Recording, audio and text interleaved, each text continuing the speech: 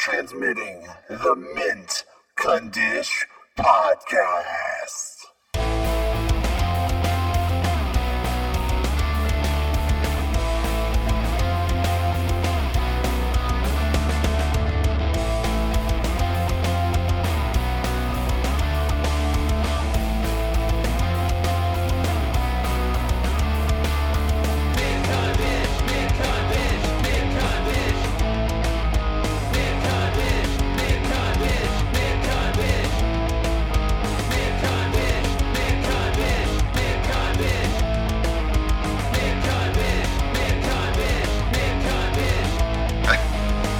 I'm just waiting for us to get into a good episode, and then Scott's power goes out again.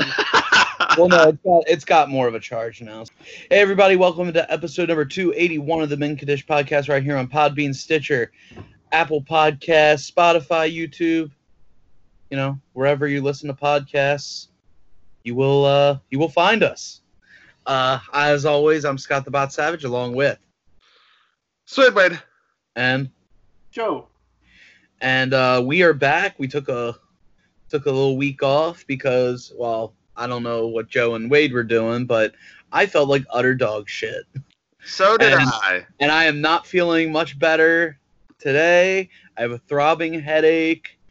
I feel so shitty. But you know what? I couldn't wait. I couldn't bear to be gone a second week. So I'm here. And we're gonna do our best to give you guys a good show. Today is really gonna be very wrestling heavy. So if you're not a wrestling fan, I'm sorry, you know. But I got a little news for you. If you haven't figured it out in the previous 280 episodes, we like it, and this is our show. We have the show. We have the show. You don't. So you're either gonna listen to what we have to say, or you can turn it off. Literally. Right? The show that once was a wrestling podcast solely. Yeah, because let me tell you what. You are not the boss of me, and this is my podcast that I have with my friends. It's their podcast, and we talk about things we want to talk about. Today we want to talk about wrestling, and we're going to talk about wrestling because a lot of big stuff happened. You had the 2 nights of AEW Fyter Fest. You had the 2 nights of WWE's NXT Great American Bash. And you had the New Japan Cup Finals, the follow-up to the New Japan Cup Finals, Dominion and Osaka-jo Hall. I think it just finished up as of this recording. Yeah. I was not well enough to. I contemplated staying up to watch it live to be able to talk about it on the show, but my body was just said, no way, you are not doing it. So that one I'll briefly touch on next week. And when I say briefly, I really mean briefly. I promise. So that one will be brief. Yes. But as of right now, we are not going to be brief because this is, like I said, this is a wrestling episode. And if that bothers you, I'm sorry, but you know, you should have known what you signed up for. You're going to get a wrestling episode every once in a while. If you don't like it, then just go watch last week's episode. Yeah. Or just keep watching this episode and just get angry. Or you can go watch wrestling and start become your a own wrestling podcast. fan. Start your own No Wrestling Talking podcast. Call it the No Wrestling Zone. Call it instead of Warzone. I thought that was TNA. I was gonna say instead of the Warzone, you can call it the Boar Zone. Oh my God, it's a good thing Raw back in the day wasn't boring, because then you could call it the War Zone. I'm surprised Nitro didn't name themselves. No, oh my God. Dana White, his next thing, if he had a Monday night show, he could call it Monday Night Fightro. Monday Fightro. Yeah, there you go.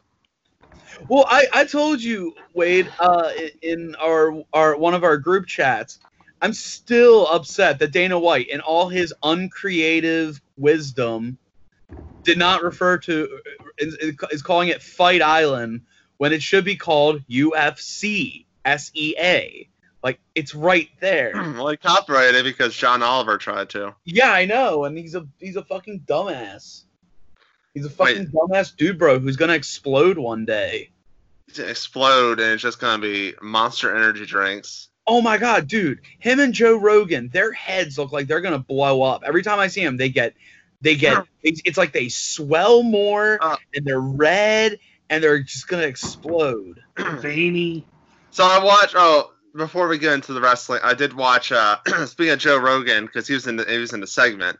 I haven't watched Chappelle's show in years, and I guess I completely blacked out on the first season. With the great New York boobs. Great New York boobs. This is forgot Joe all about Rogan, that. host of NBC's Fear Factor. And can we tell you something? You have got some great New York boobs. I forgot all about it until they said it rests like an eagle on a perch. I forgot all of it. Until that point, I forgot everything about it. That was, dude, that is legit the only time I've ever enjoyed the appearance of Joe Rogan. It was weird. It was a marathon, but it was not in order. So we had the first season episode, and then we had the lost episode season where it's Charlie Murphy and other guy. I forgot his name. Oh, I know who you're talking about. He was Ashley Larry. Yeah. Those episodes were... Was it the one where he did the Howard Dean, the... No. It was the one where he gets revenge on everyone.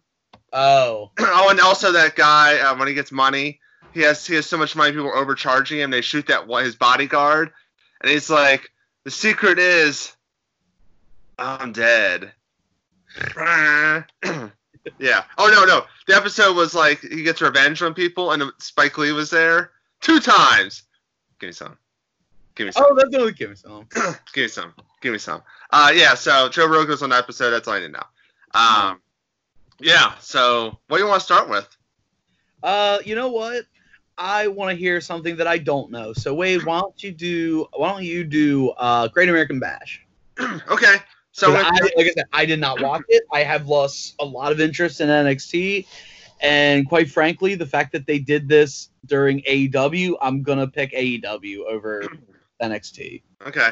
So it's not that I think AEW is better or whatever. It's just I've been burned so many times by NXT guys going to the main roster that like I'm just numb to them. I, on the other hand, am just thinking, okay, it's like NXT. Like I'm just imagining, like, oh, they left another promotion. They left for another promotion. That's all I see. You know what I mean? Yeah, but they went to a shitty promotion. It was more of a demotion, if anything. Whatever. Anyway, so night 1 was July 1st. We start with a 4-way elimination match to determine the number 1 contendership for the women's title. You got Candice LeRae, you got Mia Yim, you got Dakota Kai and Tegan Nox. This match was way too long. I think it would have been better if it was an elimination.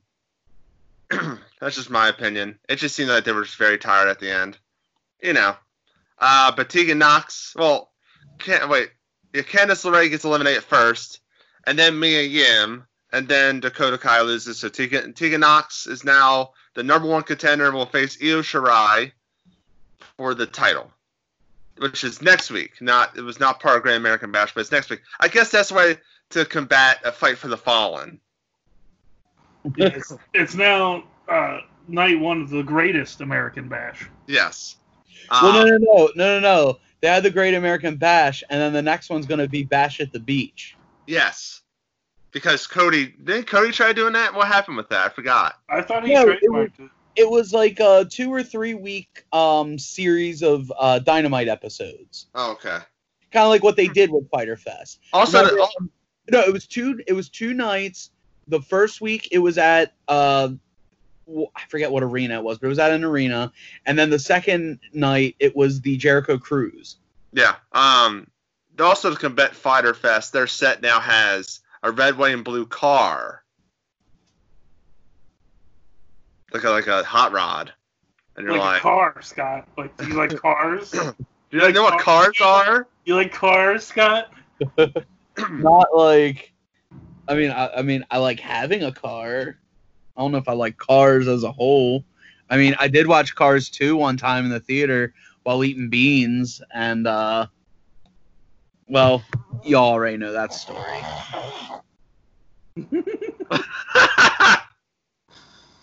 That was Pickle. He's a sleepy boy. He's here on the podcast. Very unprofessional. Well, if you knew the night he had last night, you'd be a little bit more understanding. He had to stay up very late because Mommy and Daddy were out. Why are you out? There's a pandemic going on. Because they were offering to cook us dinner. Why were you out? I just told you they offered to cook us dinner. Bubble Boy disapproves. The Seinfeld character or the Jake Gyllenhaal character? Either one. The John Travolta one. Oh, God. I forgot about that one, Joe. You're welcome. Then there's a singles match between Oney Lorcan, who still has the worst name in all wrestling, I think, versus Timothy Thatcher, and it was The best thing in wrestling. yes, that was a very rootin' tootin' brawl / technical submission match. Rootin' tootin'. It's What are they, rootin'. cowboys? Yeah, With rootin'. with like fucking the chaps and the dusters and shit. Yes. This ring's Oh, only big enough for one of us. There's okay. So I don't remember night one that much, so I'm just going through the Wikipedia. Timothy Thatcher beats Oney Lorcan by submission. Because why would Oney Lorcan win? And then there's a handicap match with Aaliyah and Robert Stone versus Rhea Ripley. If Rhea loses, Now, I saw a clip of that, and I'm pretty sure he got a big old handful of Rhea Ripley's butt. probably. But it's not as creepy as we haven't even talked about. We're not going to talk about the British stuff and Joey Ryan stuff. Oh, yeah, no. Yeah, we're not going to talk about that. No. But that's like, no, he's not Joey Ryan. Nevertheless. So if Rhea Ripley loses, she has to join the Robert Stone brand, which is like, hey, that'd be an interesting story right there. You know, she's stuck with Robert Stone, but it's not really her fault because it was a handicap match. But she's also the one of the biggest. It's kind of like, remember when was it Shawn Michaels was like under JBL's employment, but it'd be better. Oh, than that. yeah. It would be better than that because that sucked. I remember Brie Bella being Nikki Bella's slave. Oh yeah. That was also awful. Maybe that's why they didn't do that this time, Wade. Because it's always awful. Yeah. What's NXT? So you think there's got to be some sort of hope? Yeah, you hope they wouldn't do it, and they didn't. And then next was a strap match between Roderick Strong. The Yappapi Indian strap match, Jack. It's Roderick Strong and Dexter Lumis, because Roderick's always running away from Lumis. I blacked out. I don't remember this match at all. This one. The Dexter Lumis one. That's all. Bobby Fish interfered. Oh, okay. Did you watch it, Joe? No, I just know what happened. Oh, okay. So I blacked out on that match. So, yeah. The main event was Io Shirai versus Sasha Banks. It does not say on Wikipedia it was for the title, so it was just an exhibition match. Yeah, I believe it was non-title, and Sasha had Bayley with her. Yeah. And they were rocking the red, white, and blue. And they were also driving in a car with a corgi. I believe it was a corgi. Yeah, Scott. Don't you love cars? Cars? The red, white, and blue cars. Scott's favorite movie is Tokyo Drift. Did you know that? But they're Isn't not that- red, white, and blue cars. Oh, yeah, because Tokyo Drift's in Japan. Yeah, it's in Tokyo, believe it or not. You get my drift? They all drive Lancers and fucking Daewoo's or something. I don't know. Yeah. Well, the movie sucks. Anyway, Io Shirai beats Sasha Banks. There you go. There's your matches. There you go. And then That was night one. that was night one. So night two is something I remember more. Like, notice I remember more. We start with a street fight because Mia Yim and Candice LeRae are not done with each other after last week or the past few weeks.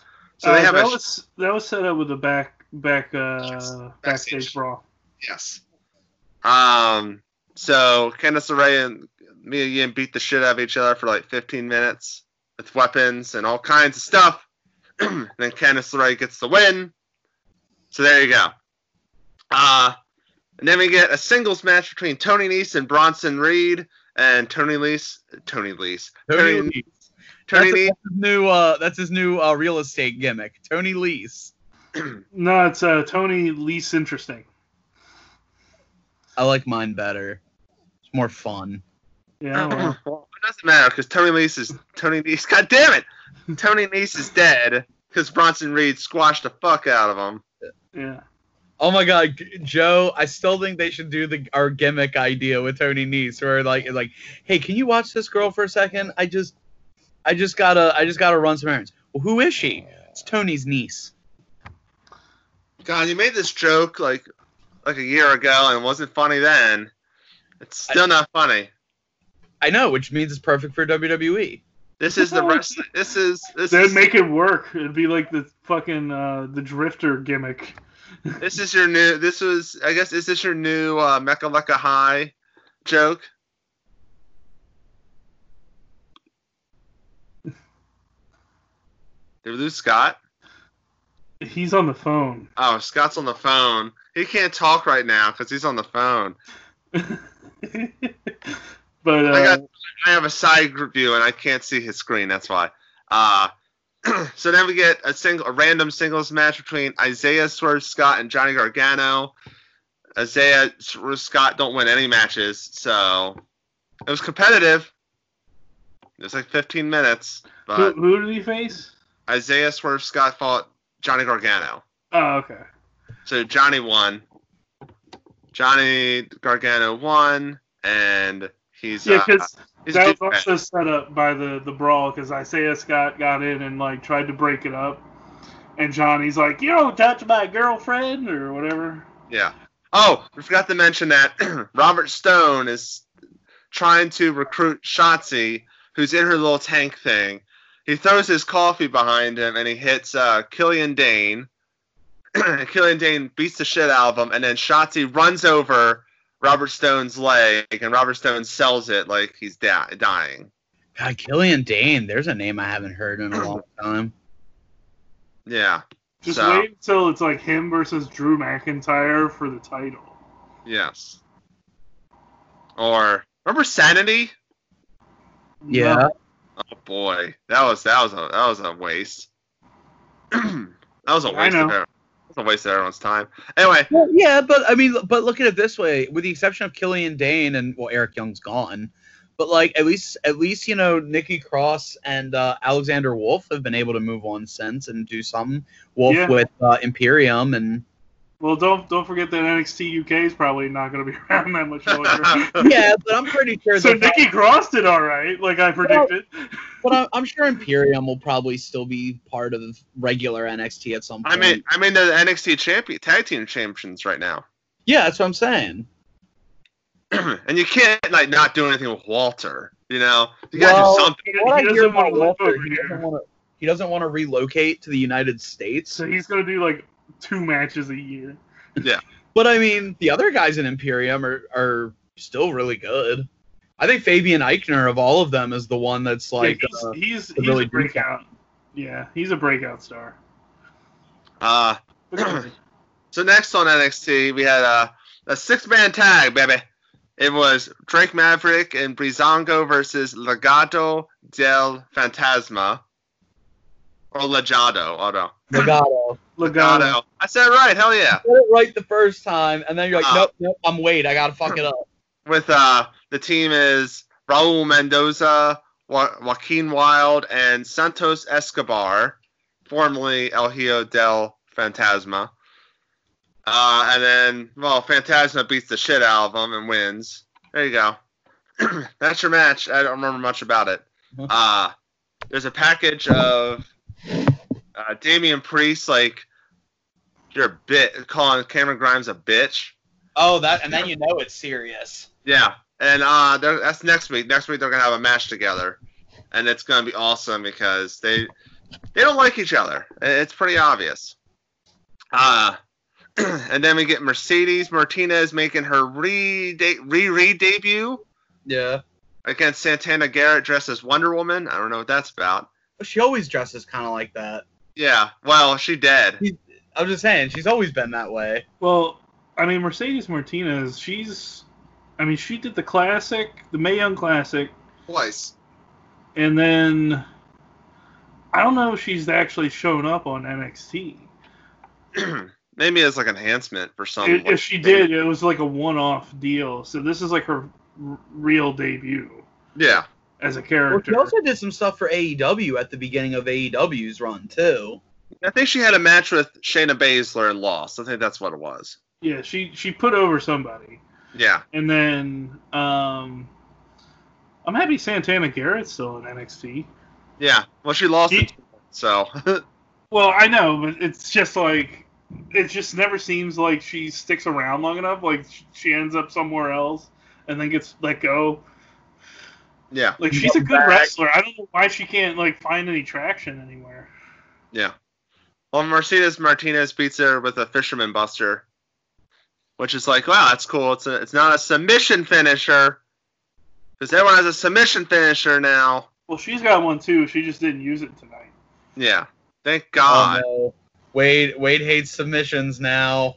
Like, okay, so Krillin Cross has one, and Dexter Lumis both have a similar submission hold. Like, can we get a submission hold on the foot, or the leg, or the back, or the arm? No, not the arm. Not the arm anymore. Why? Because everyone had an arm bar for a while. I think Matt Riddle has an arm bar now. I don't know. Anyway. Good old knee bar. Yeah. TJP had that. Yeah. He's not with us anymore. He's now dead? with... Well, no, he's an Impact. He might as well be dead. Oh. Well, no, he's actually... he's also in New Japan, but they're like their Young Lions show. Oh, he's part of their U.S. division. Yeah. He's been having... He's tatted up. That dude got a lot of tattoos over the past 2 years. Well, from what I heard, his tattoos are part of the reason he got released. Because if you want to do stuff like that, you gotta like get it approved, because like video games, action figures, all that stuff, and he just went ahead and did it. Well, you have to be a big enough star to not ask. Yes. He's not a big enough star to anything.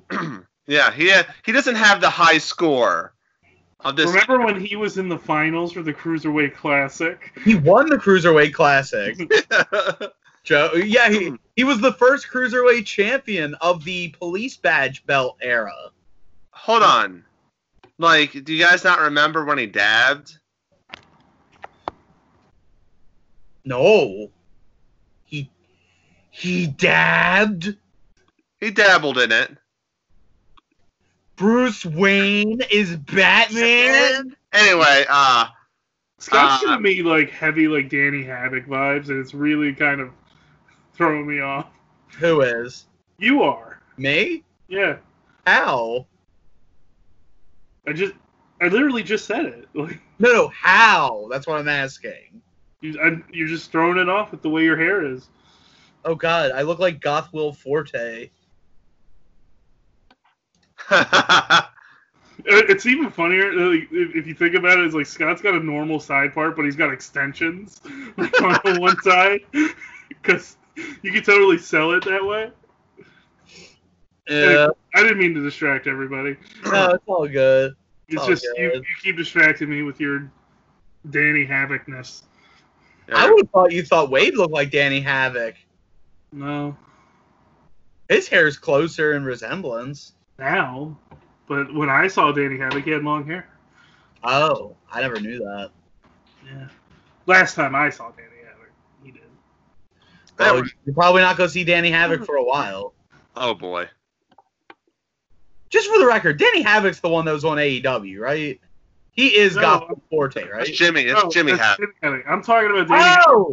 AFI.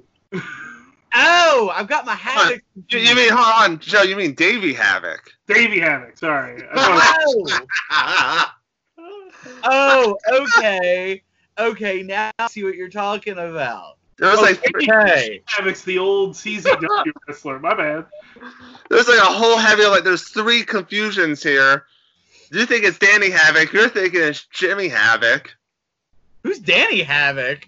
He's a CZW wrestler. He's an old like deathmatch wrestler. No, we're talking about Dave. No, Joe eventually meant Davey Havoc. No, I get that now. Now I see what you're Scott saying. didn't know who Danny Havoc used to wrestle in like IWA Mid-South and CZW. Oh, I thought you made up Danny Havoc. No, it's a real person. In fact, I think him and John Moxley like wrestled each other at a Tournament of Death. Oh, you mean Chip Havoc? No. Oh, and his partner Ron Moxley. Oh, Ron Moxley. Okay, I know who that guy is. Yeah, well, he's the cousin of Don Moxley. Oh, the Don, as they say. Anyway, so the next match is the main event. This is the match we've been waiting for 2 weeks. It is the winner takes all singles match for the NXT Championship and the NXT North American Championship. The Ultimate Challenge. Everyone, I guess, ever since Becky Lynch, everyone's got to be a 2-belter. Yeah. Everyone's got to be. Now that you're allowed to say belts. I'm really getting bored with like everyone having 2 belts. Like it was great with Becky, and it was great with Naito, but then it's like, okay, now Bayley has 2 belts, and now I'll just Keith has. No. You know what I hate? You know what annoys me more than when someone's like so and so 2 belts is when they refer to themselves as the champ. Like, oh my god, that sounds so dumb. I agree. Like, whatever. Why can't I It's just? so dumb. I don't think I've ever heard that. Oh, I mean, Becky said it. Oh. Yeah, she has. Stupid. Anyway. But like, why can't you just be like, I'm a double champion? Yeah. Like, everyone's got to be cute. Everyone's got to come up with their cute little Yeah. thing. Well, didn't you know Real Life is written by Joss Whedon? Is that why I'm always eating shawarma? See, there's that clip right there. Oh, speaking of side note, speaking of Joss Whedon, recently, last week I tried, or 2 weeks ago, sorry, I tried watching Firefly. Couldn't do it. Couldn't do it. I can't either. Couldn't do it. It took me 20 minutes. I was like, I'm done. I can't deal with these characters. I haven't tried recently. I vowed that I would. I actually own it because I got it for like $5. Yeah. And Remember when kid seats were just $5 at the monster truck? Yeah. What are they now? This world we're living in, where now they're $10. What the fuck? Yeah. So I tried doing Firefly, but ended up starting The Expanse instead, which is a much better show. Holy shit! You want to talk about belts? Yeah. Oh. the asteroid belt. See. Yeah, Kelly can't stand it because they don't do subtitles for the belter jargon. Yes. Yeah, they're it's like they're treated like the Cajuns of outer space. Pretty much. And then you're like, what did he fucking say? Well, I mean, they didn't give Farmer Fran subtitles in The Waterboy. That's true. An all-star fucking Farmer Fran. Anyway, so the main event was great. It's a great big man, little man kind of match. Big man, little heel match where the heel's kind of being a little asshole. The heel hits everything. He does his Panama Sunrise, nothing. Last call, nothing. And then so it basically ends up being he's going to go for the Panama Sunrise, a second one on Keith Lee. So he jumps down. He's about to go up to do the flip. But Keith Lee, I've watched it multiple times. I don't know how he did it. But Keith Lee, in the middle of that Panama Sunrise, when they're going up, after he hits the ground, goes up, he turns it into a spirit bomb, power bomb. I don't know how he fucking did it. He just picked him up as a power bomb and slammed his ass. And I think you just explained it. He picked him up and he power bombed his ass. I'm just like, how did like the legs, how did they get in that position? I was like, how did they do? And then he did the movie magic, Wade. They were probably like, well, how can we end this match? And Keith Lee's like, well, you know that thing you do. I could turn that into a spirit bomb. He's like, Yeah, no, you can't. It's like, motherfucker, watch me. And he does a spirit bomb, and then he picks him up, does the Big Bang move. Big and Bang then, Catastrophe. catastrophe, that's the word. And gets the 1, 2, 3, no false finish, no nothing. 1, 2, 3. Keith Lee is now your double champion. Confetti, red, white, and blue confetti comes down. Good for Keith Lee. And then, but in the background, like in the skybox, you see Karrion Kross. Oh, sorry, it was Karrion. It's Karrion. I was gonna say Killian Cross. No, he's Carry-On Luggage Cross. Oh, I'm sorry, Danny Cross. Got it. He's Keith Calm and Karrion Kross. Karrion Kross and I called him Karrion Kross and You did it again. I can't unsay it now. And Scarlett are in the background laughing. So who are they targeting? Are they targeting Adam Cole like previously, or are they targeting Keith Lee? I doubt they would just give us Keith Lee and Karrion Kross already. Because you can't have Karrion Kross lose after. Yeah, but Wade, we've got to show, we've got to compete with Fight for the Fallen. Wait, well, they're not having a match next week. That's the NXT Women's titles having a match. You never know. They could do a unannounced. Well, it'll be perfect for Karrion Kross to beat Keith Lee and get both titles, because that's 2 extra carry-ons. Like we just made that joke though. Oh my God! Carry on, my wayward son, Cross. No, Scott just killed it. It's dead now. No, Well, I didn't kill it. I I just, you can't top it. Can't top this. he put the flag on the peak, man.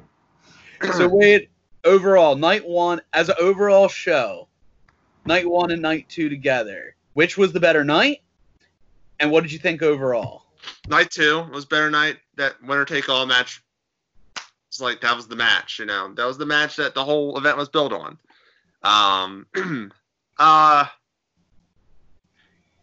It's tough because I think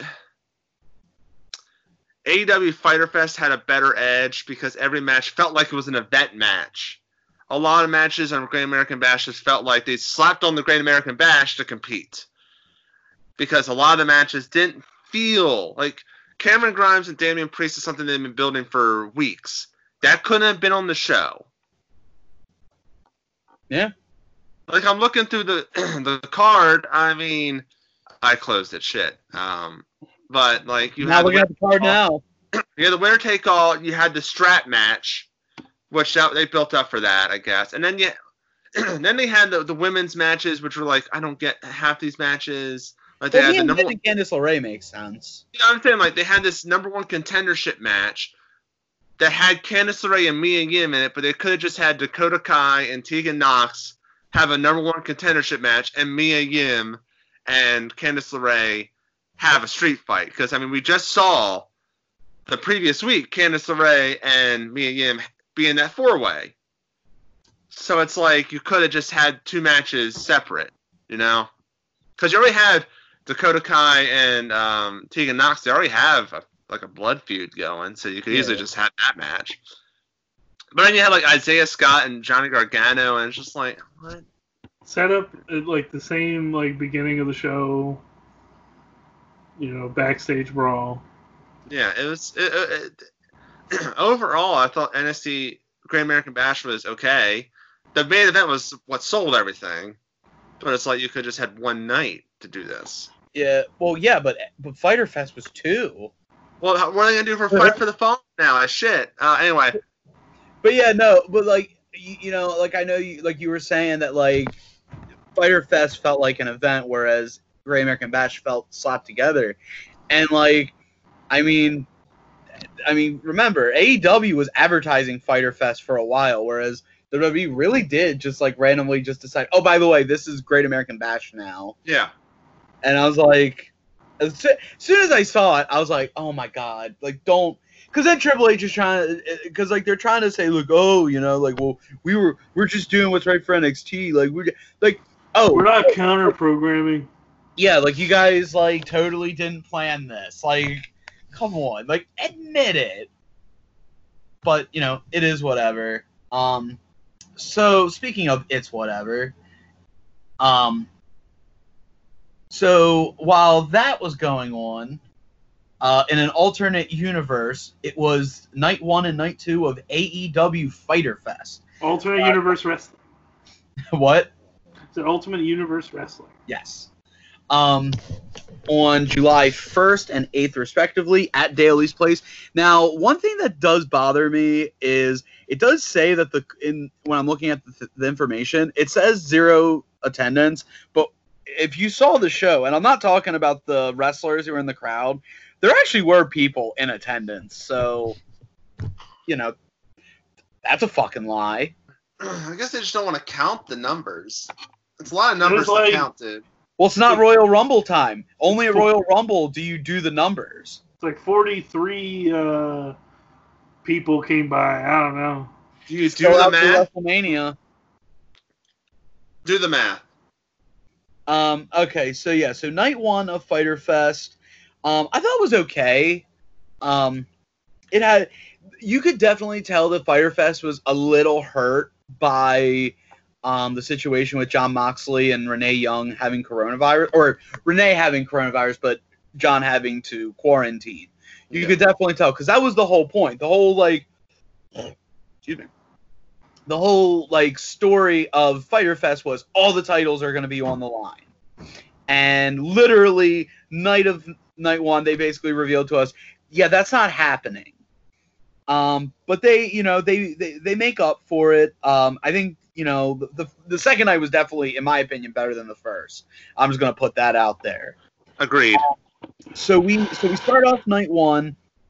You have MJF and Wardlow against Jungle Boy Jack Perry, and Luchasaurus of Lucha Express. I thought it was a really good opener.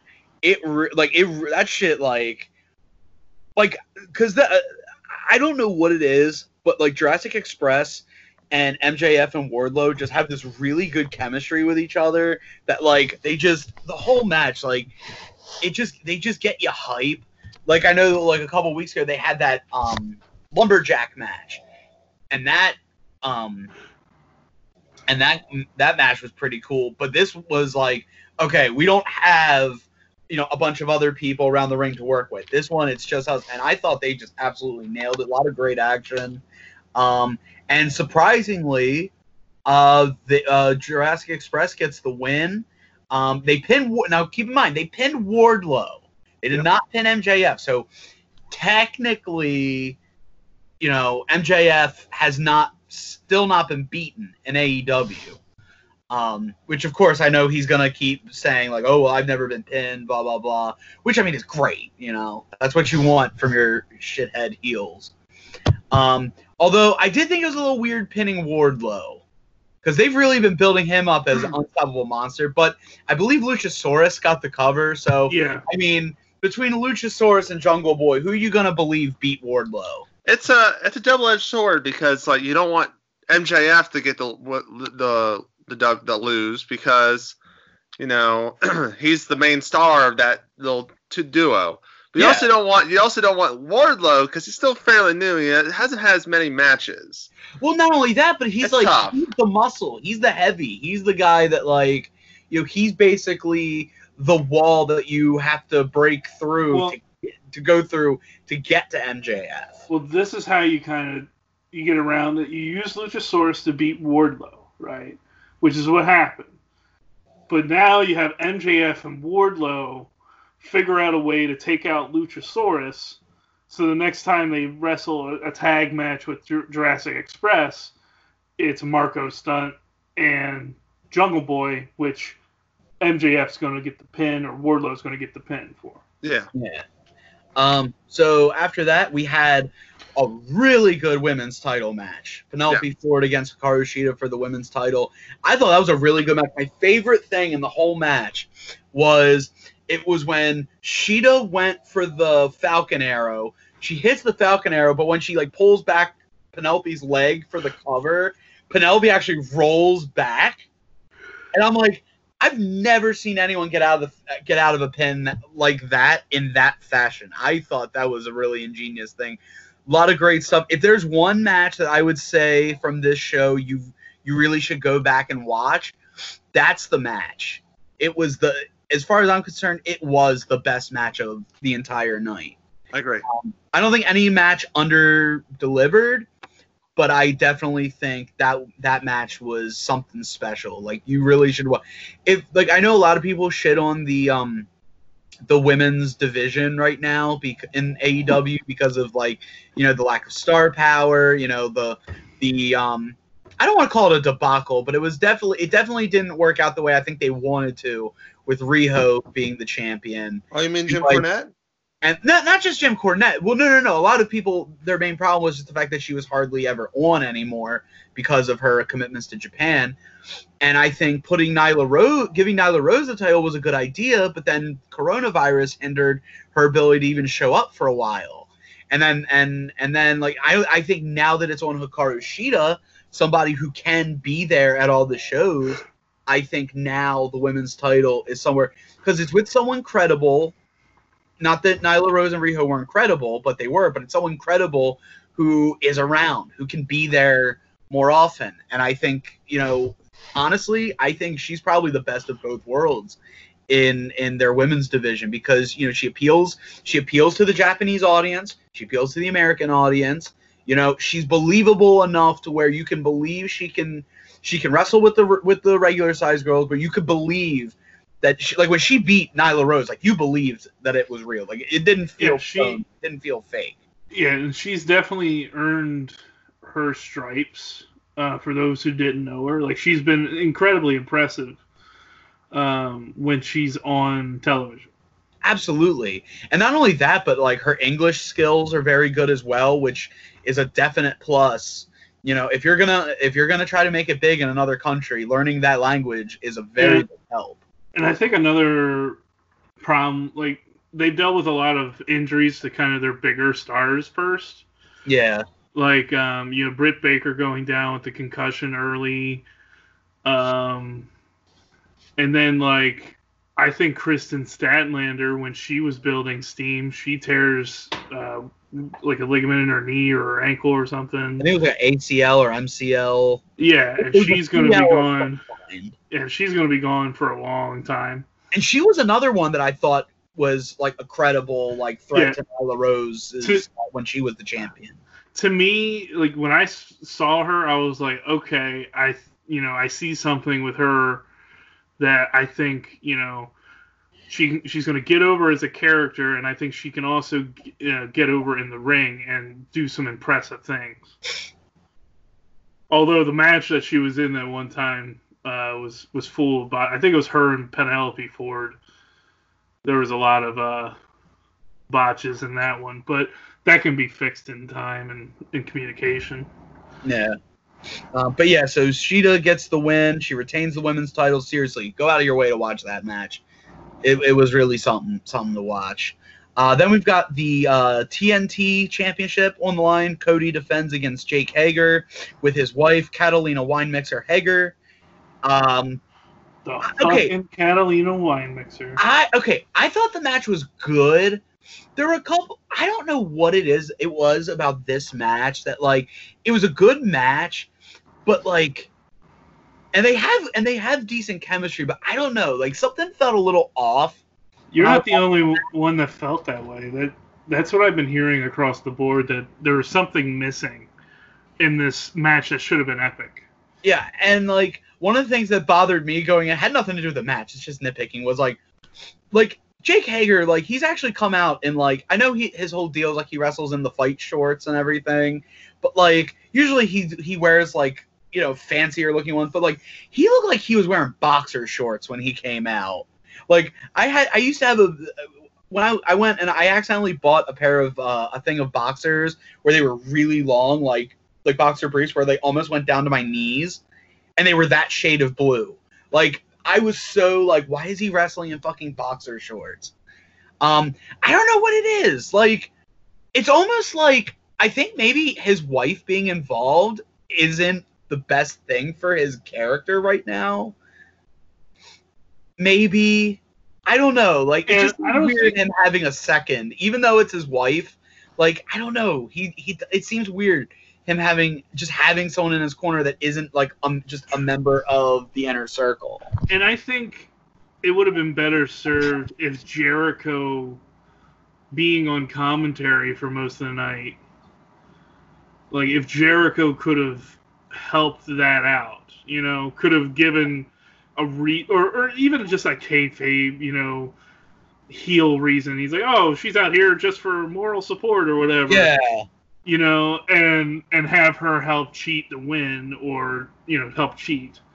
Yeah, like it's definitely a case of good match, but like how like a lot of wrestlers use the phrase, oh, we had a good little match. That's what it felt like to me. That was the personification of a good little match. Like it was good for what it was. It's not a match anyone's gonna remember, but it was like. It was fine for what it was. You didn't hate that you watched it. I think Hager should have won, personally. I think he should have won, but I don't think he should have won the title. I think he should have won by DQ. I think Cody needs to, especially considering, how much Cody lost at the beginning of AEW's run. I think Cody definitely needs, a good run with a title. And I think not being tied down with a tag team partner and having this TNT title, I think is a really good thing for him, especially considering it's not finished. So, you have a really great spokesperson for that fact. You know what I mean? He's probably honestly, I wouldn't even be surprised if Cody was the first champion just because they were like, okay, this belt's unfinished. It looks like shit. You know what? If someone's going to wear this shitty belt, it's going to be me. I'll carry the belt. I'll bet you anything. When the belt is finished, that's when Cody loses it. How much y'all want that? When the belt is finished, that's when Cody loses it. I mean, I wouldn't be surprised. It's on a bet I'm comfortable taking. I don't remember this match at all. Like I said, it was what it was. I'm real. Jake Hager, since coming back to since going to AEW, ever since started wrestling, he hasn't really been anything special. He needs. It also doesn't help that he has competitive matches. If you want to be a heavy, they got to squash some motherfuckers. Him and Archer got more squash matches. Him and Archer both needed more squashy matches to begin with. Lance Archer is Jake Hager done right. I mean, he loses his first big match against Cody. I mean, I don't know about that. Yeah, but did it? It didn't hurt him. He went right back to what he was doing. So I guess Jake the Snake's okay with not taking down Caesar. I feel like both of them, it could have Lance had a better build up, but I still think they both could have been pushed a little more into that. There is no competitive match with them unless you're a top guy. And that's my feeling. The only ones that should have had competitive matches are guys up in the main event. And everybody else should be, and of course you scale it, but everybody else should be relatively easy for them to beat. The one exception would be Darby Allin. Because Darby Allin, that's kind of his character. He'll have that competitive match. He just doesn't go away. But that's just my opinion. But yeah, I think Jake Hager definitely, he didn't even get in matches, which I think had to do with his MMA schedule. He certainly needed more, just beat him and toss him around kind of matches before getting to this point. And maybe that's what they do after this. I don't know. So Cody gets the win. He retains the belt. And then we get Private Party versus Proud and Powerful. It was a fun match. You know what I mean? It was a lot of fun. A lot of flip-de-doos, a lot of fun stuff. And I mean, Santana and Ortiz are just great characters. You know what I mean? Especially Ortiz. I don't know. Of what I saw of Ortiz before AEW, I never would have guessed that he would become what he has become in AEW, and I love it. I love his like goofy okay, I know Joe, I know you know this. You know that Key and Peele sketch, the Loco guy? Mm-hmm. I don't know why, but I feel like he would be the new he would be the newest member of that group. He's the guy Where he catches a bullet in his teeth. Yeah, he's the guy who the other dude is trying to prove he's more loco than. Yeah. Quack quack, I'm a duck. Private Party gets the win on Proud and Powerful, and then the main event for the AEW World Tag Team titles is Kenny Omega and Hangman Page, aka the Whiskey and Milk Connection, as I've been calling them. And by that, I mean I just started calling them that this week because I saw a T-shirt that they sell, versus the Best Friends, who, by the way, the Best Friends have the best entrance in the history of professional wrestling, being driven to the ring by Trent's mom. Yeah, in the minivan. Yeah, fun fact, I found out that is in fact Trent's mom. That's his legit mom in her legit minivan. I also love how the minivan, like, the door doesn't shut. It's one of those, like, slow closing ones. Yeah. What they have to say. Wasn't there a dog in there, too? No. I thought I saw a dog in there. No. Don't talk about Chuck Taylor like that. You leave Chuck alone. You are so mean to Chuck Taylor. Chuck Taylor is one of the greatest wrestlers of the last 10 or 20 years. I'll leave him alone when he I gets... did hear he was a gentleman. He's a Kentucky gentleman. I'll leave him alone when he stands out. He does stand out. Looking like a doughboy? You recognize him. By having the most generic haircut ever? You want him to, but he stands out. Like, I like that haircut when I saw Paul London. I mean, I don't know what you want from Chuck Taylor, but, I mean, tell me what Chuck can do. Get a mohawk and do some sit-ups. Jesus Christ. But still, even in his shape, what can't Chuck Taylor do? Be charismatic. What? Oh, dude, you need to get schooled on some old school PWG and Chikara. No, thank you. I don't like Chuck. I just don't like Chuck Taylor. Especially when you have Trent Beretta, who is, like, he shouldn't be in a tag team. I've said that since the Dude Bros.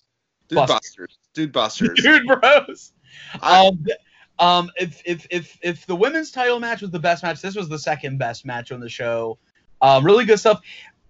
I'm really wondering what's going to happen with Kenny and Paige, because it really just feels like there's like an awkwardness, but it's like a good awkwardness. Like you could tell it's like you're supposed to feel that way with them, because it's like Hangman's not like doesn't seem to be totally committed to like teaming. Well, it's they keep winning. Yeah, it's I think that's building up into the FTR feud.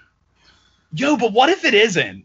That's the thing that's crazy. I don't know. What if it isn't? Like, how crazy would that be if, like, this just keeps building and building, and then, like, it's like, oh, God, the suspense is killing me.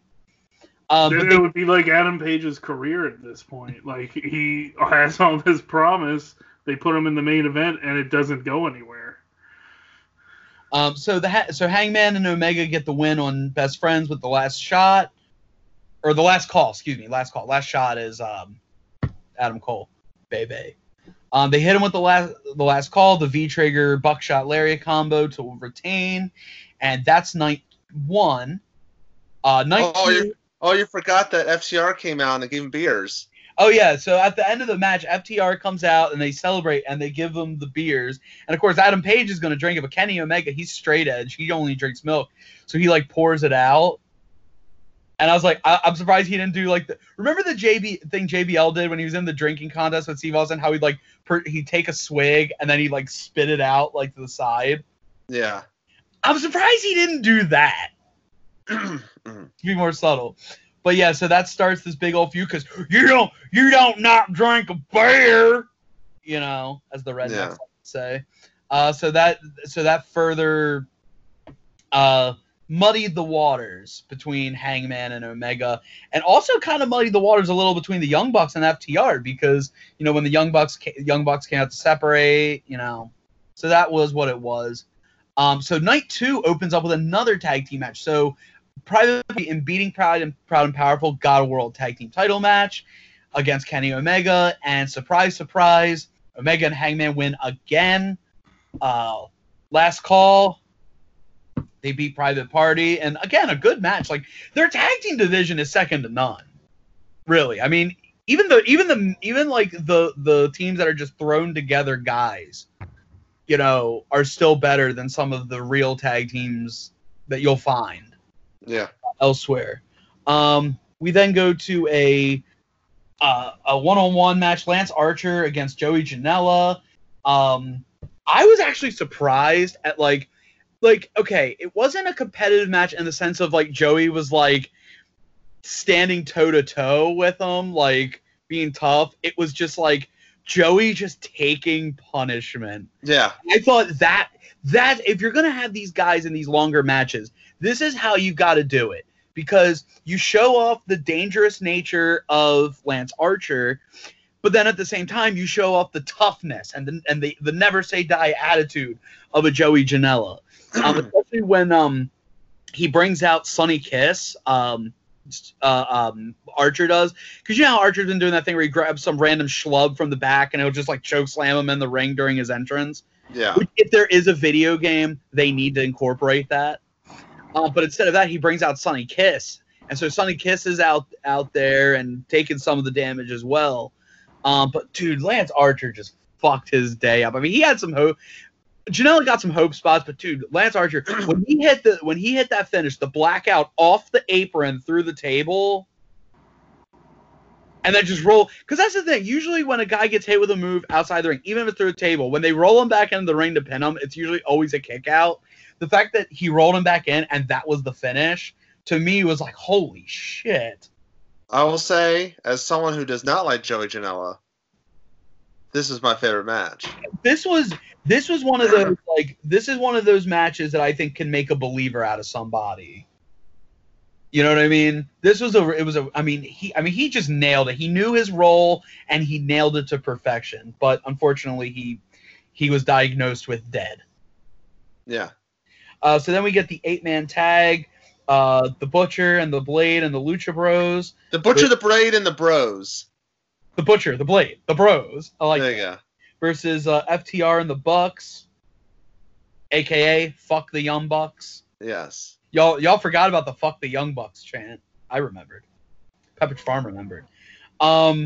This match was fucking insane. Yes. I only got 3 words. That Canadian Destroyer. Yes. When fucking Fenix goes over Pentagon, grabs, I think it was Nick Jackson, and does the Canadian Destroyer into the crowd. Cancel the move. There will never be a Canadian Destroyer as good or as exciting as that one. Yeah. So, you know, a lot of great high flying, a lot of back and forth. I mean, this was just an absolute joy to watch. Match ends with, surprisingly, the Lucha Bros, they hit, I forget what the move was called. I think they called it the LB driver or something, where it was like, it's like a double underhook, but like Fenix holds them where it's kind of like a, you know, like the backbreaker where it's like, it's almost like the Dominator, but they like hold it. Yeah. It was something like that, almost like Magic Killer, but with a Tiger driver. Yeah. And then they got the win, and that really surprised me. I really thought that they were going to have FTR and Bucks win, but they didn't, and I thought this was a really good match. I was happy to see my boys. So before the next match, I don't think it happened this way, but I'm just going to mention it because I know Nyla Rose mentions it in her promo. So at some point, so last week, Cage and Taz came out, and they were talking about how Jon Moxley was scared to wrestle Cage, and that's why he's not there. Well, next week, they come out, and he basically says, like, you know, Moxley's fucking scared. As far as I'm concerned, Brian Cage is the uncrowned champion. And so he then decides, you know, if you're crowned or not, if you're a champion, you need a belt. And he gives him the actual FTW championship belt. That still says Taz on it. I It hope will always say Taz. I hope he pulls a Sabu and just puts a piece of tape over the Taz and writes Cage on it. My only issue with the FTW belt is I feel like, and this is an issue I have AEW a lot, I feel like they're just fast forwarding all their storylines. Like I feel like the FTW belt you could have saved. I think what should have happened was I somehow I'm pretty sure that Darby Allin's going to cost Cage the title because he's been talking about it, and he could be like, I should be the true champion. Gave it to him. No, he should be like, after he loses to Moxley, I should be the champion. I agree. Yeah. I agree, but I guess they just wanted to get people talking and things like that, and it succeeded. It's just so they could do a double champ too. I think it also deals with the fact that like Jon Moxley is like not there, and they're just trying to figure out how because they probably had this time set aside already in the format. Yeah. So they're like, what do we do to keep the feud getting, to keep moving the feud forward without Moxley being here? He beats up someone in a squash match. And not only that, but I think also the reason maybe they put the FTW belt on him is so that they can be like, okay, just in case Jon Moxley for some reason can't make Fight for the Fallen either, Cage needs something to do. Well, you could have done the FTW belt then, if that's the case. Well, I think they no. wanted it ready just in case. Yeah, no, I disagree with doing it then, like a Fight for the Fallen, because I think at this point now you have it established. If Moxley can't make it, you have Cage come out and be like, well, looks like you chickened out again. Anybody wants to challenge me for the FTW belt, come on down. And then Cody's like, I can challenge for the belt now. Yeah. All right, so it's just going to end with another double champ. So that then leads to Nyla Rose dominating Kenzie Page and Kylan King in a handicap match. She alludes to the idea that she's going to get a manager, whoever that is. I don't know. A lot of people are saying Vicky Guerrero, but I think it's Vicky. But I'm like, who's to say it's a woman? It could even be Taz. It's Teddy Long. Stable. We got So we got Arn Anderson's there. We have Arn Anderson. We have Jake the Snake Roberts. Tully. So we have two Horsemen members. It's gonna be Barry Windham, Ole Anderson. No, yeah, it's gonna be the shits. Paul Roma. Wade, pretty Paul Roma. Lex Luger. No. He just wheels his way to the ring. Yeah. And his shirt's a maybe Sid Vicious. Sid Vicious, his advice is powerbomb him. So then that leads to softball. So that leads to a 6-man tag. It's the entirety of SoCal Uncensored against Colt Cabana and the Dark Order, represented by Brody Lee and Stu Grayson. And of course, like the main story of the match is like Colt is like really fucking hurt. Like not only is he badly injured and bruised, but we almost saw his dong. I don't know if you remember that way, because I know you saw it. Yeah. Where, like he's in the trainer's room, and like you're like, I'm just saying, you're so close to seeing Colt's cabanas there. So like the whole point of the match is like Brody Lee's like telling him like, no, you gotta work hurt, you gotta do this. And it's like, it's a really good back and forth match, but it's kind of like that match that Cody had with Brody Lee, where Stu and him basically beat the shit out of the opponents, and then Colt gets the pinfall. And I'm really wondering what they're doing, because they've already put out a Colt Cabana Dark Order shirt, even though he's not actually in the Dark Order. Boom, boom, boom. So I don't know. But fun fact, his ring jacket for that night was designed by P-Lander Yellow of P-Lander Z, so shout out. I just wanted to mention that. Cool. And then the main event, which was the best match of both nights, bar none. It's a tall order. Because that Well- NXT main event was pretty damn good. But dude, Chris Jericho versus Orange Cassidy was so good. Like he starts off, like the fact that he starts off in full gear, like he didn't start out being all like, you know, slow and not caring whatever. He just went right for it. Yeah. I even like the thing where like he teased Jericho with the little, you know, the little wimpy kicks he does. Yeah. Like usually he'll when he backs up, he does a wimpy super kick to their shin. But then he kicked the ever loving shit out of him. That's a spot that's been building for months. Oh my god, that match was unbelievable. And I think even Caitlyn really enjoyed that match. And I don't know how she feels about Orange Cassidy as a gimmick, but I mean, I'm down. Like I said, you remember how I said about Joey Janela? This is a match that I think anyone who's not a fan of Orange Cassidy, it'll make a believer. Well, out. I think if you ask someone, what do you think about Orange Cassidy, people are going to be like, whatever. Yeah, and the thing is with the match was, what makes it great is like Chris, like people are afraid like, oh, Orange, because there's a lot of detractors. Jim Cornette. There's a lot of detractors that are like, this guy should not even be in the league of Chris Jericho. But Chris Jericho was like 80% in control of this match. Yeah, but not only that, but if Chris Jericho decides that he's not in Chris Jericho's league, Chris Jericho's not wrestling that match. No, I'm just saying, like, Chris Jericho, who is like, you know, been wrestling for like what, 30 years or whatever, he's in control. He's beating the shit out of Orange Cassidy. So he's got the advantage. But then Orange Cassidy has these hope spots, like, oh shit, and near the end you're like, oh my god, he's gonna sneak a win. Well, yeah. But alas, that was not to be, because Jericho with the sneakiest Judas effect I've ever seen. Like, as soon as he hit it, I even thought, oh my god, Orange Cassidy's going to be the first person to kick out of the Judas effect. And he didn't, and I was so upset. Yeah. But I really love this match. I thought this was like, if you're only going to watch one match from the show, this is the match to watch. It was so exciting. It was so entertaining. And, like, overall, I thought Fyter Fest was good. I think a lot of the match, what might have hurt some of the matches is not having an actual crowd.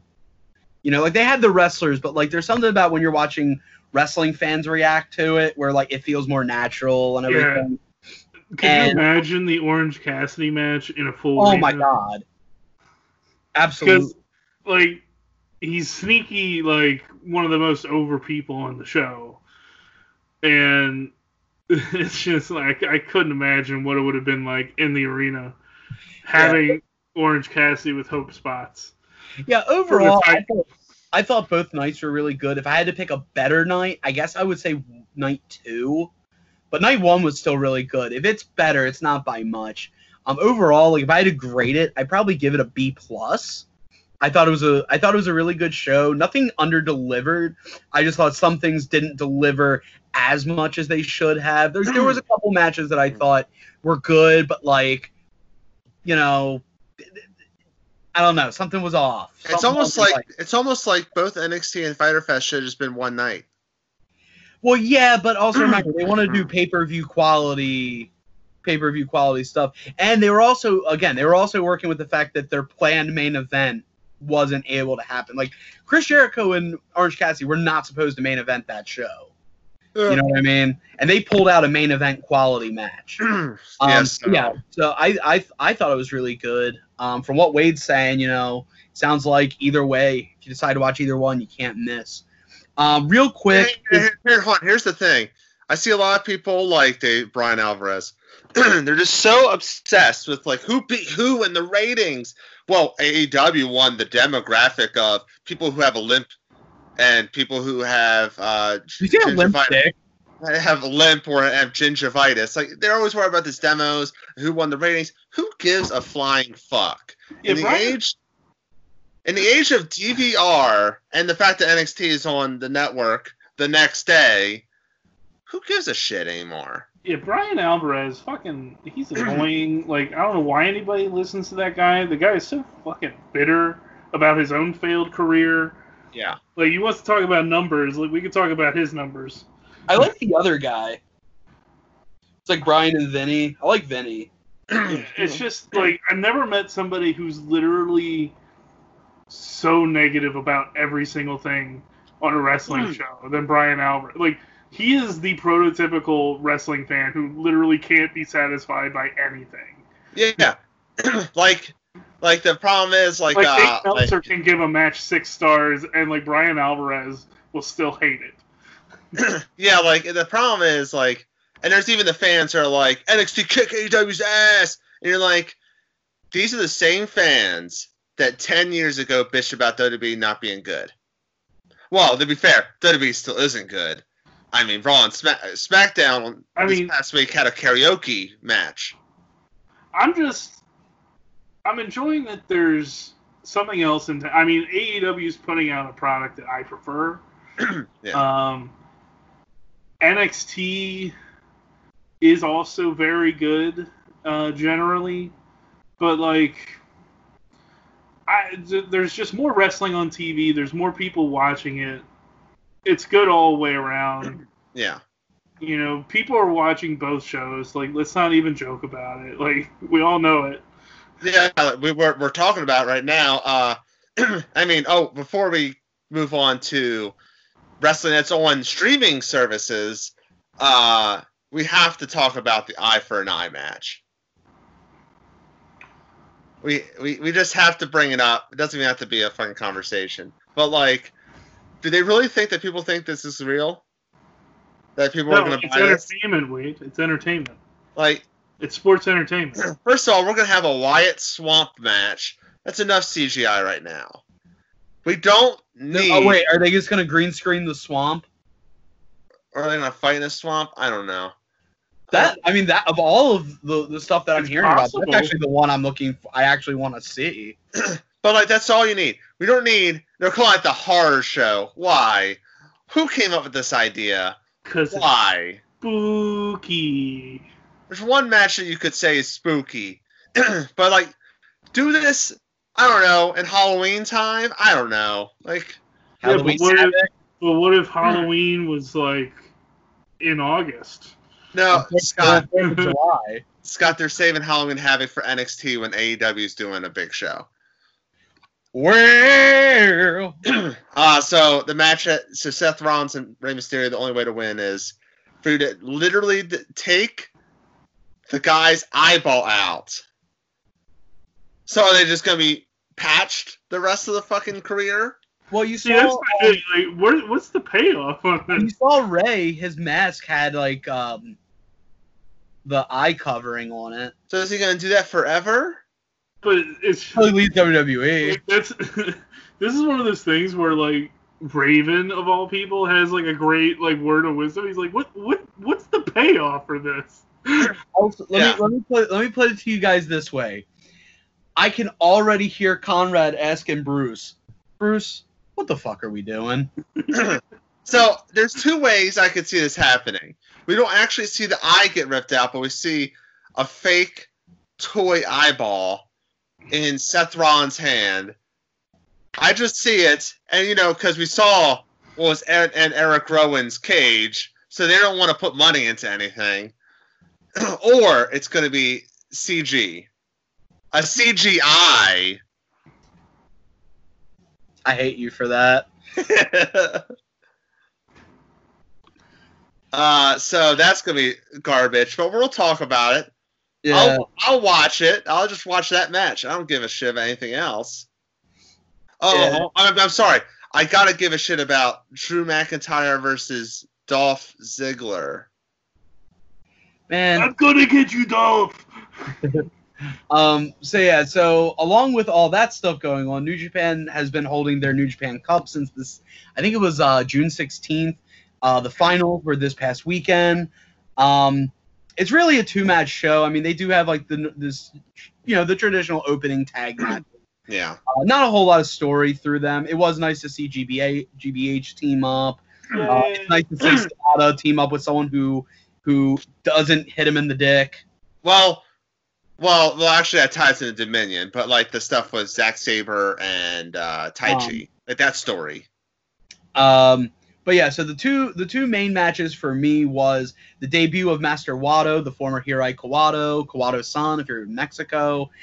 He goes against Doki, and I'm really glad he fucking won, because the way that when they had him like show up and then Doki beat him up, I was like, oh my god, they are trying to sabotage this guy like from the get-go, and or from the Wato, if his fist was believed. But I really enjoyed it. You could definitely see a lot of the Lucha Libre influence that he brings to New Japan. I love the pants. I love the I love the getup. I love the gimmick. I love that the hair matches the clothes. I like the look. I don't know. We don't know too much about the character of Master Wato yet, but as far as like the look and the way he wrestles, I think it was really good. I'm really glad he beat Doki as well, because I don't think I've ever seen Doki win a match. I assume Doki's ever won a match in New Japan. I assume that Wato's personality, he likes to bet on pod racing. Yeah, Wato was cool. Wato was cool. I was like, this is either going to be, because his like entrance, like his entrance, like his promo video, I was like, is this Power Rangers Mystic Force? Yeah. And I'm like, this is going to be a joke character. The voice actor dude did Power Rangers work, because it sounded like someone. And I'm like, this is gonna be a joke character. This is gonna be like a Toriano kind of character. No, he's serious. He beats the fuck out of people, kicks. But yeah, now where does he go from here? I don't know. I mean, it makes all the sense in the world to put him in LIJ, considering he's got the Mexican influence. But I feel like he's better solo, and also I just don't see his aesthetic match everyone else. Yeah, that's what I'm saying. Like, I don't necessarily know. I'm saying he would be a fine fit, not a great fit, but a fine fit. But I think he right now he's better off by himself. I think the character, especially when you're doing a new character like his, I think he needs to be on his own to really develop it in front of the crowd and let the people see who Master Wato is, rather than let a group influence who. Because he's kind of a cartoony gimmick, like he's a master of kung fu, whatever. Like, do what you do with like Tai Chi. Tai Chi was just like he was the Holy Emperor, and then he got serious at some point. You know, off and on. That's the thing about Tai Chi. Every once in a while, he gets super serious, but then he's still like, he's still doing the thing where he's singing to the ring, even though he's not singing. He should forever do that, always. But yeah, no, I thought his match with Doki was pretty good. Glad to see him pick up the win. Glad to see him back in Japan. I watched some of his matches in Mexico, and I was impressed. And I expect good things out of him. He did great as a young lion as well, so I expect good things out of Master Wato. Also, and then the main event was the New Japan Cup Finals. You have Okada, who I forgot is the defending champion. He won it last year, so he worked his way back up to the finals. He's also the former champion of the title. Well, yeah, he's former IWGP Heavyweight Champion. I'm saying, like, he has the reason why he's there is like he has a rematch. Like, you can get a rematch, or you can get all LIJ main event in Dominion.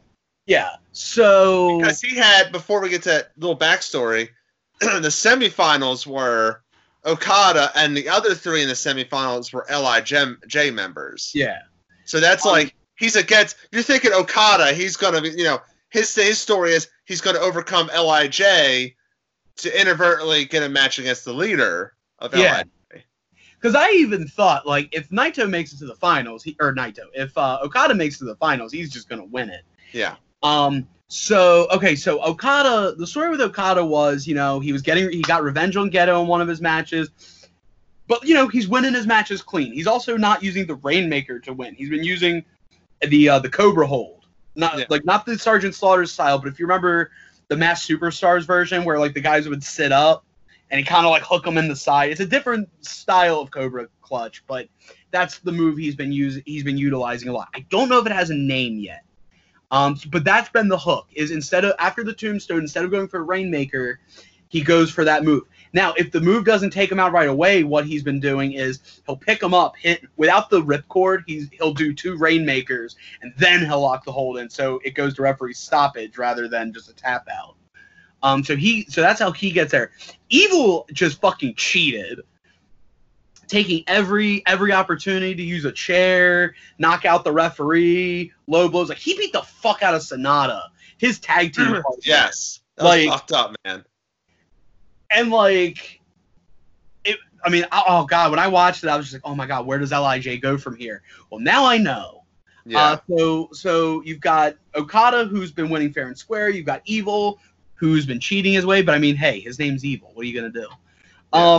I thought they had a pretty good match. I don't think it ever really got into that second gear.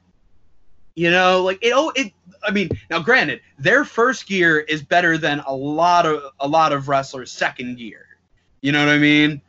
But like, I don't know. It kind of like Cody and Lance Archer. There was just something about the match that just didn't.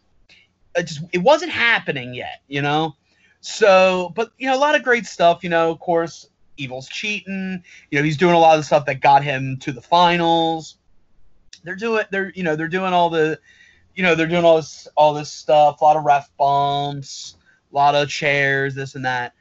So we get to a point where we've got a double down, like they're both down, and then all of a sudden Geto comes out, and it makes sense for Geto to show up because he still has a feud with Okada. So he comes out, he distracts Okada, and then during the distraction, keep in mind the referee's down. Yujiro Takahashi comes in and hits him with his move. I forget what it's called, but it's like was it Murphy's Law that Buddy Murphy does? Yeah. It's basically that move. So he hits that, and then Evil, like, he recovers, he takes advantage. And then Okada kicks out. They all get ejected, and so Evil then gets the win with the low blow, everything is Evil, and he pins him. So he wins the New Japan Cup, and you're like, okay, we're getting LIJ versus LIJ at the pay-per-view. So he calls out Naito. You know, I don't know what exactly they were saying because I don't speak Japanese. So they're talking, and it seems like everything's good. It seems like everything's fine. Naito goes for the fist bump, and Evil goes for the fist bump. And you're just expecting that great shot of them, like, fist bump arching over the cup. He goes for the fist bump, and then right before he touches his fist, he makes the too sweet, hits Evil on Naito, and then sides with Bullet Club. Yep. And I'm like, why the fuck is he in Bullet Club? Like, and the only real reason is Bullet Club is so lacking in star power right now because all their main guys are stuck in the U.S. because they did that U.S. tour right before the coronavirus. Girls of Destiny are still there. Jay White is still there. Bad Luck Fale's in New Zealand. Kenta, I don't know where the fuck Kenta is. You know, that's forget where's Waldo. Where's Kenta? You know, I feel like if Kenta could show up, it wouldn't have been Evil. It would have been Kenta. And it also adds a new element to LIJ because he was an original member. He was one of the 3 original members. He was the original. He was the first person after Naito. Yeah. He was the first person Naito brought into the group. But wasn't Bushi? It's a change and it's interesting and everything, but I don't want it. But wasn't Bushi? Wasn't Bushi also the other member? Bushi was third. That's why okay. That's why, like, if you notice when he does when he does the thing where he names everyone, says Los Ingobernables de Japón. Roll call. That's why he does it in the order he does it, because it was Evil, Bushi, Sonata, Hiromu, Shingo, and then he saves himself for last, because, I mean, yeah. Naito. I get why they did it. It's a cool moment. I like it. It's a cool moment with that too sweet. That was a good swerve. The visual. But it's one of those things, like, to me, I think just having him turn on Naito was enough. I think him joining Bullet Club is unnecessary. Like, I don't see him lasting in Bullet Club till Wrestle Kingdom. I'll say this. I did not watch Dominion, but I was spoiled. I'm not going to mention the spoilers. But they showed, like, a video of his entrance. He's cool as shit, and he's no longer doing the tied hair. His hair is now down and in his face. Okay. So that's the difference. And I'm like, why did he tie his hair back? Because he's cool as shit with the long hair. Well, it probably just kept getting in his eyes. Well, he looks cool as shit, and his entrance, he's like, like the lights are down. He's doing that with his hair down, like fucking cool. He's not He's not doing the Reaper thing anymore. He's just like being evil as fuck. Yeah. Well, Caitlyn will be happy. She thought the Reaper thing was stupid as shit. He looks like he has it. It feels like it's not a change, but it's also a change. Like, I feel like Evil. It's one of those things that maybe people thought that Evil can't go to the next level with Naito in the way. Yeah, it's like about time. The Bullet Club, you can do that. Yeah, it's about time that Evil is striking out on his own. I mean, I agree that the Bullet Club thing is kind of odd to go from one faction to the other, especially one that's been down like Bullet Club. Well, and not only that, but the whole point originally was it was a bunch of foreign wrestlers. They've got, like, all these Japanese wrestlers joining Bullet Club now, and it's like, it kind of takes away what made Bullet Club interesting. If anything, Evil should have started his own group. Right. Or, like I said, he should either struck out on his own entirely, or he should have started his own faction. Right. Like I said, I understand why he joined Bullet Club, because Bullet Club needs star power. Yeah. But it also needs a little life. It needs a little spark, because honestly, Jay White, I like Jay White now. I used to not like him. But I feel like it just hasn't had that je ne sais quoi of what...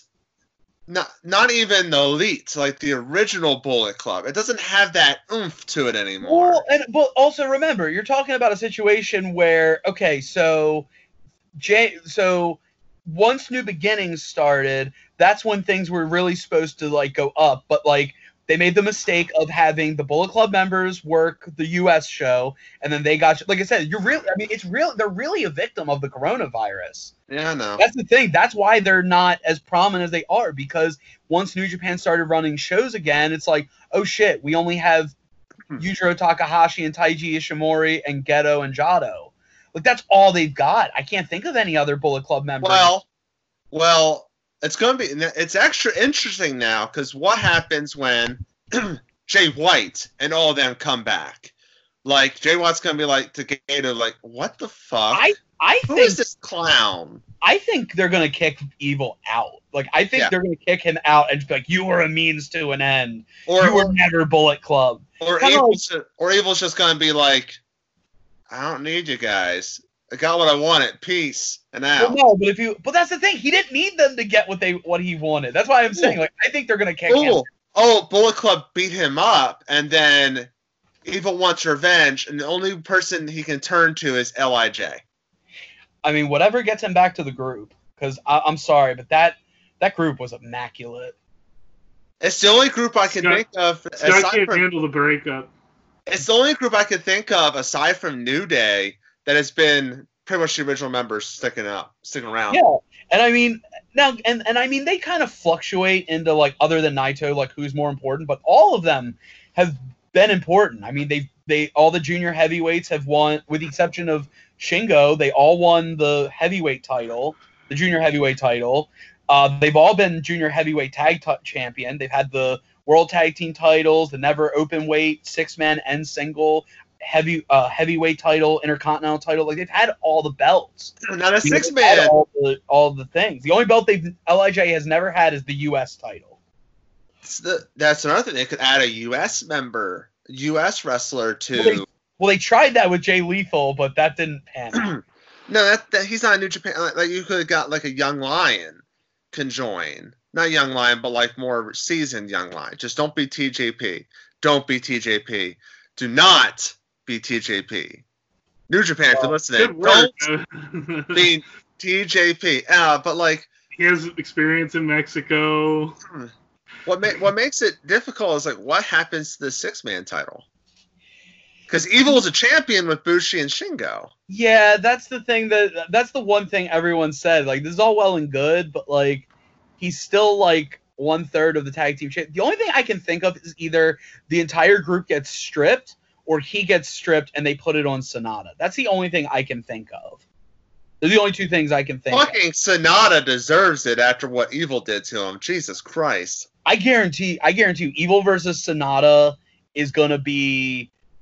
If it doesn't happen at Wrestle Kingdom, it's got to happen in the G1 Climax. Oh, the G1 Climax, shit.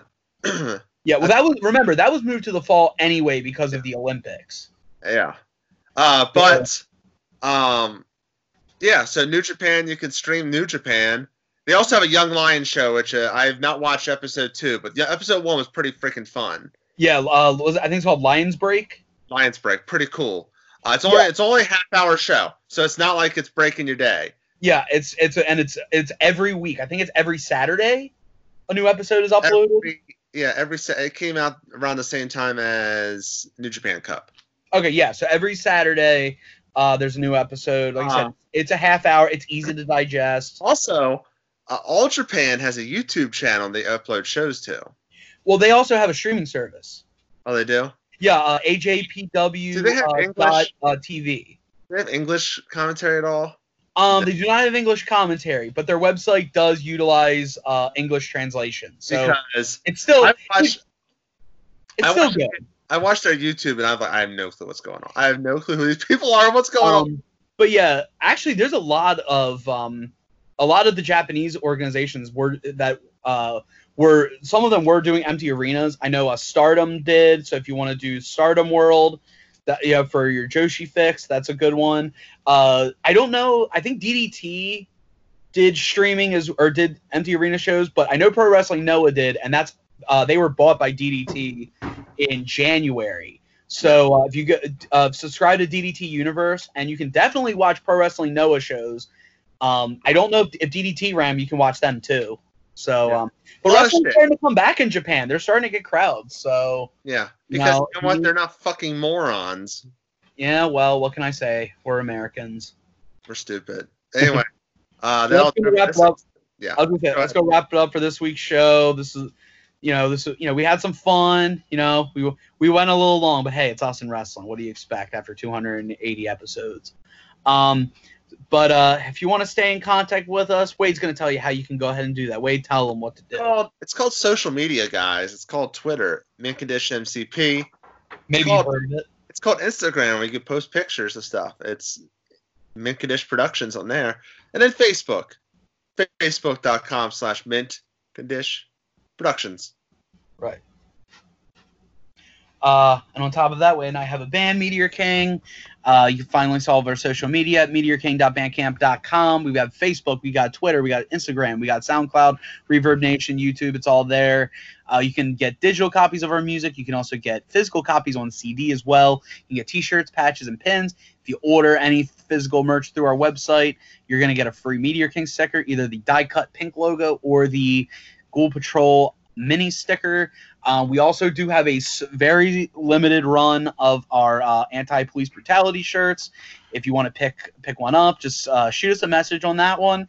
And if we've got your size, we'll give you the hookup. And, of course, if you order that, you will get the exclusive anti-police brutality sticker. As far as shows, we have nothing scheduled because the Rona is a bitch and America is handling this poorly. Joe. We also have a YouTube page. If you go to youtube.com/MintCondishProductions, you can find all of our video output. There's things like B Movie Den. There's old sound checks. There's old all kinds of stuff. Criterion Connections on there. This week we wrap up the Before trilogy, and there's also the Mint Condish shorts, which are also on Vimeo at vimeo.com/MintCondishProductions as well. Just hit subscribe. Watch those videos, share them. Share them is probably the best way to help us.